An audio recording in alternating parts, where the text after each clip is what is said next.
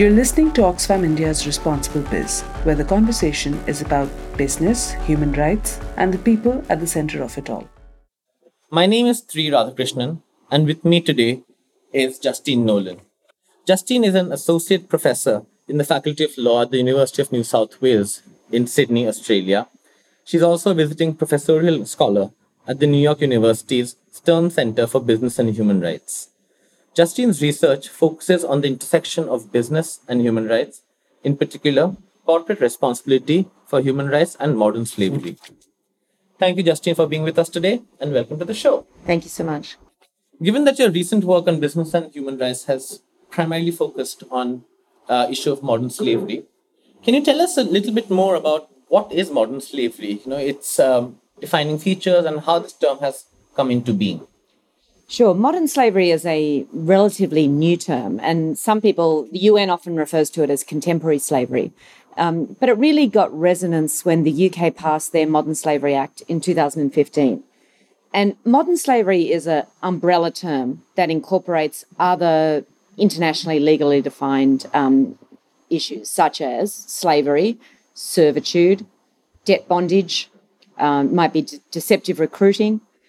All of these things, and most importantly, forced labour, which we're going to look at in supply chains. But all of these come within the concept of modern slavery. And modern slavery is this non-legal term that captures all of these.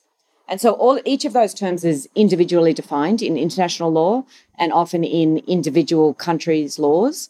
And so each country will define often what slavery is, what debt bondage is, and usually they're consistent with the laws of the United Nations and the International Labour Organization. But you mentioned about the difference between modern slavery and how UN refers to it as contemporary forms of slavery. Where does the difference lie? Is modern slavery more of an emotive term and less legal? Is there a dichotomy between the two? Yeah, I mean, they're essentially the same thing, but in terms of their definition. But modern slavery was a term coined, I think, really to grab people's attention. So modern slavery is contemporary forms of slavery. I mean, when a lot of people think about slavery, they think about, hundreds of years ago and people in chains. So more commonly now, a lot of this slavery might be defined by people in psychological chains or tied to a job but there are still people physically contained. But all these concepts of debt bondage or forced labour or forced marriage, all of them come within both contemporary and modern forms of slavery. But the UK, I think, did an interesting thing when they used the term, because it immediately got sort of emotional resonance, particularly with governments and business, because nobody can be in favour of modern slavery. But, forced labour is a little bit more technical, even contemporary is not quite so clear. But the term modern slavery is very much in your face, and everybody says, I don't want to be associated with that. You're based in Australia, and your recent publication talks about the new legislation that have come up in Australia on modern slavery. Could you tell us a little bit more about that? What's the sort of, the evolution of Australia's modern slavery, or rather anti-modern slavery act? Yes. So there's a growing movement around the world to try and figure out how we can regulate better supply chains, particularly in respect of labour. So the UK passed this Modern Slavery Act, which is a supply chain regulation act, but it only focuses on that issue. And the Australian Act is really a reiteration of the UK Act in only one sense, and that is looking at supply chain regulation and asking businesses to report on modern slavery. And the Australian Act came about because of sustained civil society advocacy, support from business, and support from some parts of government to sort of do something. And it had helped that the UK already had an act. But the Australian Act repeats one part of the UK Act, which is about companies having to report on their supply chains for the risks of modern slavery. But it also has a couple of advances. So it makes the government also report. So the Australian government will have to report on its procurement processes in 2020 and its supply chain. And it also is committed to having a central registry where everybody who makes a modern slavery statement, they're all going to be accessible by the public and anybody who wants to read it. It still has some of the problems of the UK Act in that there's no real enforcement or compliance mechanisms in there. So it relies on consumers, civil society, investors, encouraging and coercing businesses to report, but there's no penalty for not reporting, other than perhaps reputational damage. So we're going to have to wait and see how well that works out. We've seen a mixed success in the UK on that.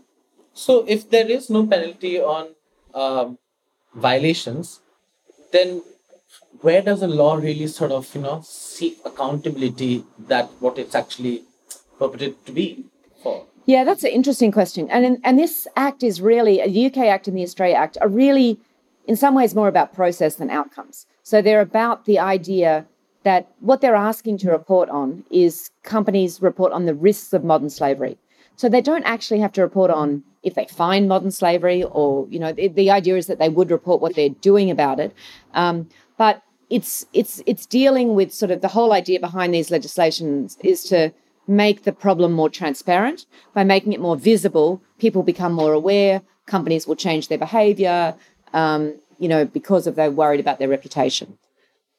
Sometimes that'll work and sometimes it won't. So it might work more for companies that are focused on their brand, so well-known companies. Might also work better on brand-sensitive sectors, so dealing with consumers, so like apparel and footwear, electronic goods. But it's going to be harder for palm oil industry because a lot of consumers have no idea where palm oil comes from and all the destruction that entails.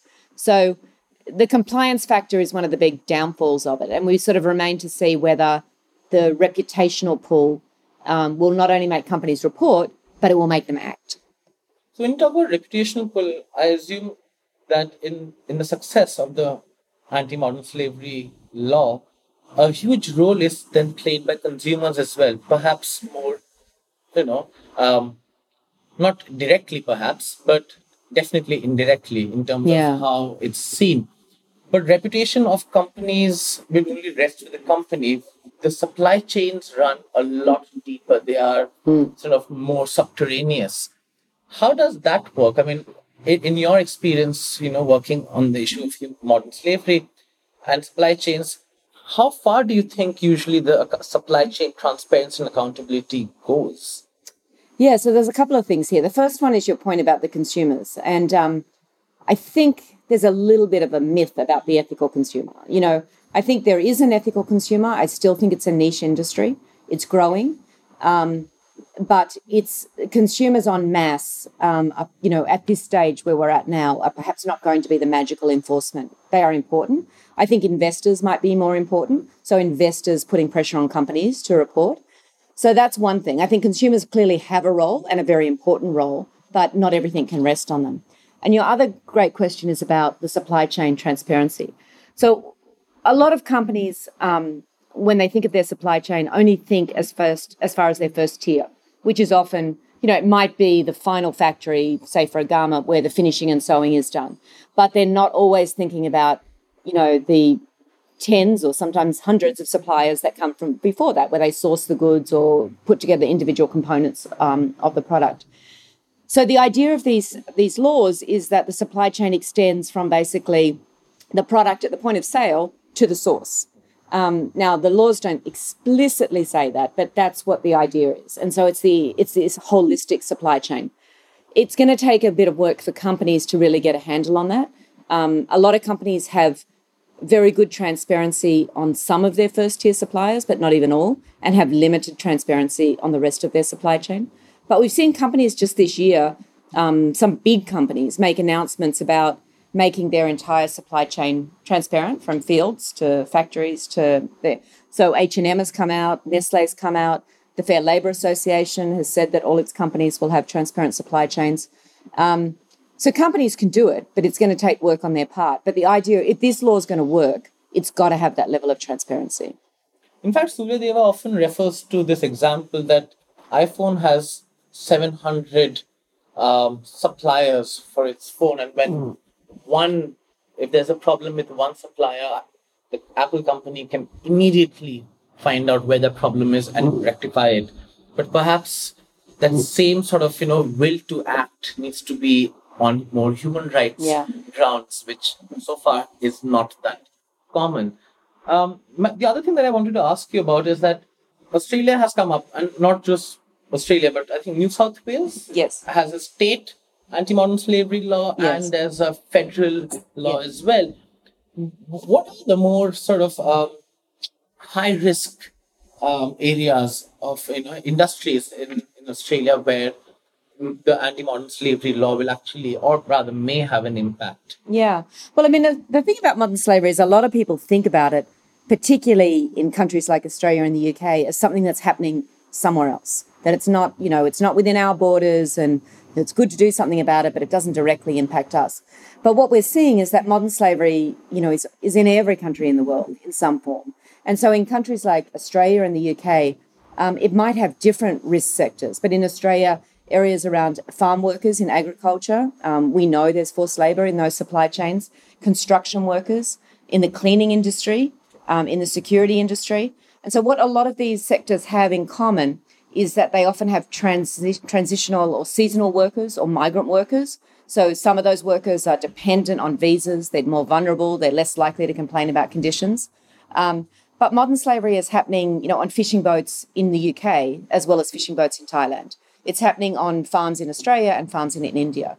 And so modern slavery is something that connects all of us as consumers, companies, investors, wherever we are. So it's in our backyard and it's also thousands of miles away. I know your new book on modern slavery is coming up. Can you tell us a little bit about what that publication is going to be all about? Yeah, so I've co-written a book with a colleague, Martin Bosma, from UTS in Sydney. And the book is called Addressing Modern Slavery, and it's going to be out in September. And what we were trying to do with this book is not have an academic publication, but have something that people could read and understand the concept. So we're just focused in this book really on forced labour and supply chains. So we're trying to relate the book to us as consumers, as investors, or people working in companies, what modern slavery looks like, how supply chains rule our lives, how these companies rule our lives, and also talk a little bit about the broader business and human rights movement and ways that people are looking at addressing modern slavery. So, we sort of look at the role of companies, we look at the role of governments, we look at the role of investors, we look how technology might be addressing modern slavery, and then we look at the laws. And so, ultimately, of course, we say all of these things are needed, that there's no one magic solution to stopping modern slavery. But we definitely believe that both governments and business have a very powerful role in this. What has been Australia's sort of the larger public's sort of uptake on the new modern slavery law? I mean, how has that been received by people? So the law just came started effect this year, in January, and companies won't have to report till about mid-2020 because they'll have 18 months to do it. There was a lot of publicity around the law as it started. There were a lot of businesses in favour of the law. Partly they saw it because some of the leading businesses were already doing some reporting under the UK Act or trying to make their supply chains more transparent. So they wanted to even the playing field a little bit so that others were putting in some work as well. There was definitely some resistance from companies as well and from sectors of the government. But in the end, it was a pretty concerted campaign. So it's been pretty positive, partly because who can be against modern slavery? So it's very hard for a company to come out and say, we're against this law because we're in favour of modern slavery.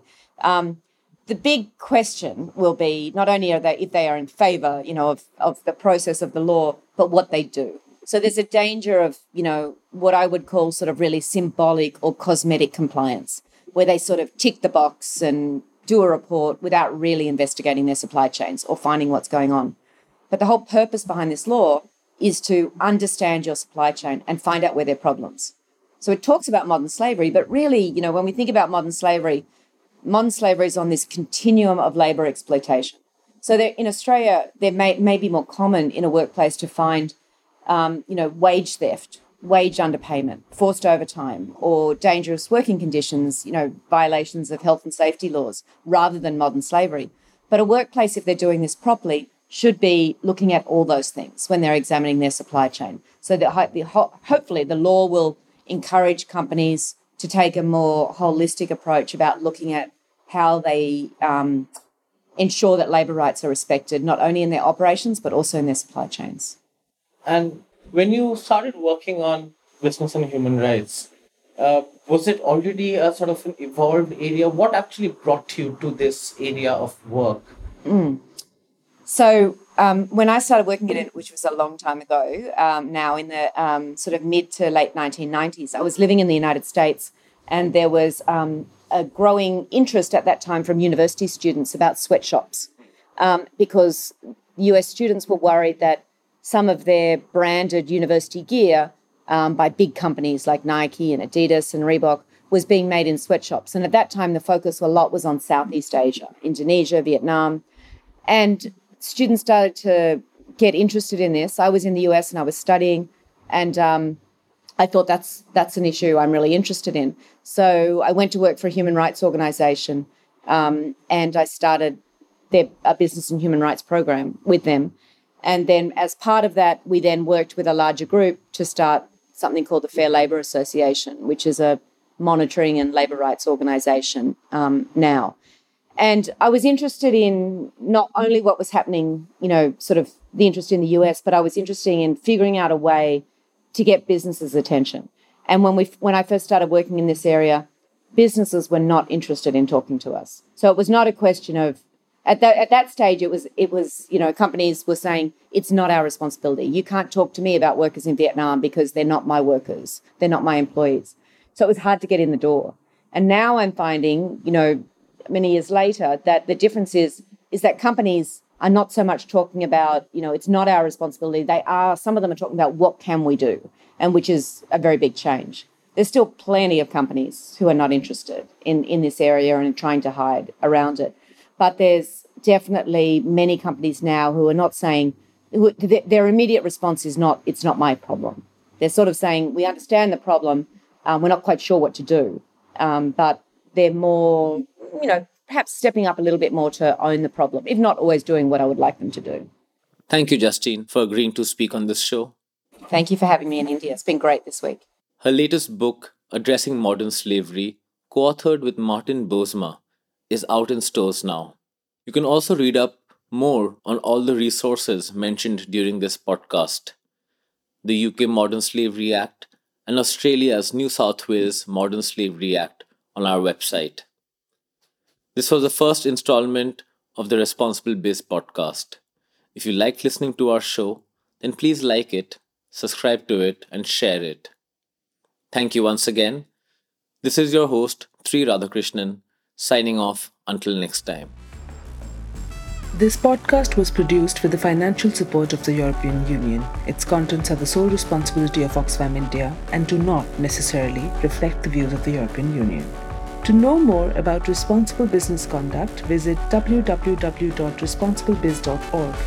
You can also follow us on Twitter @BizResponsible.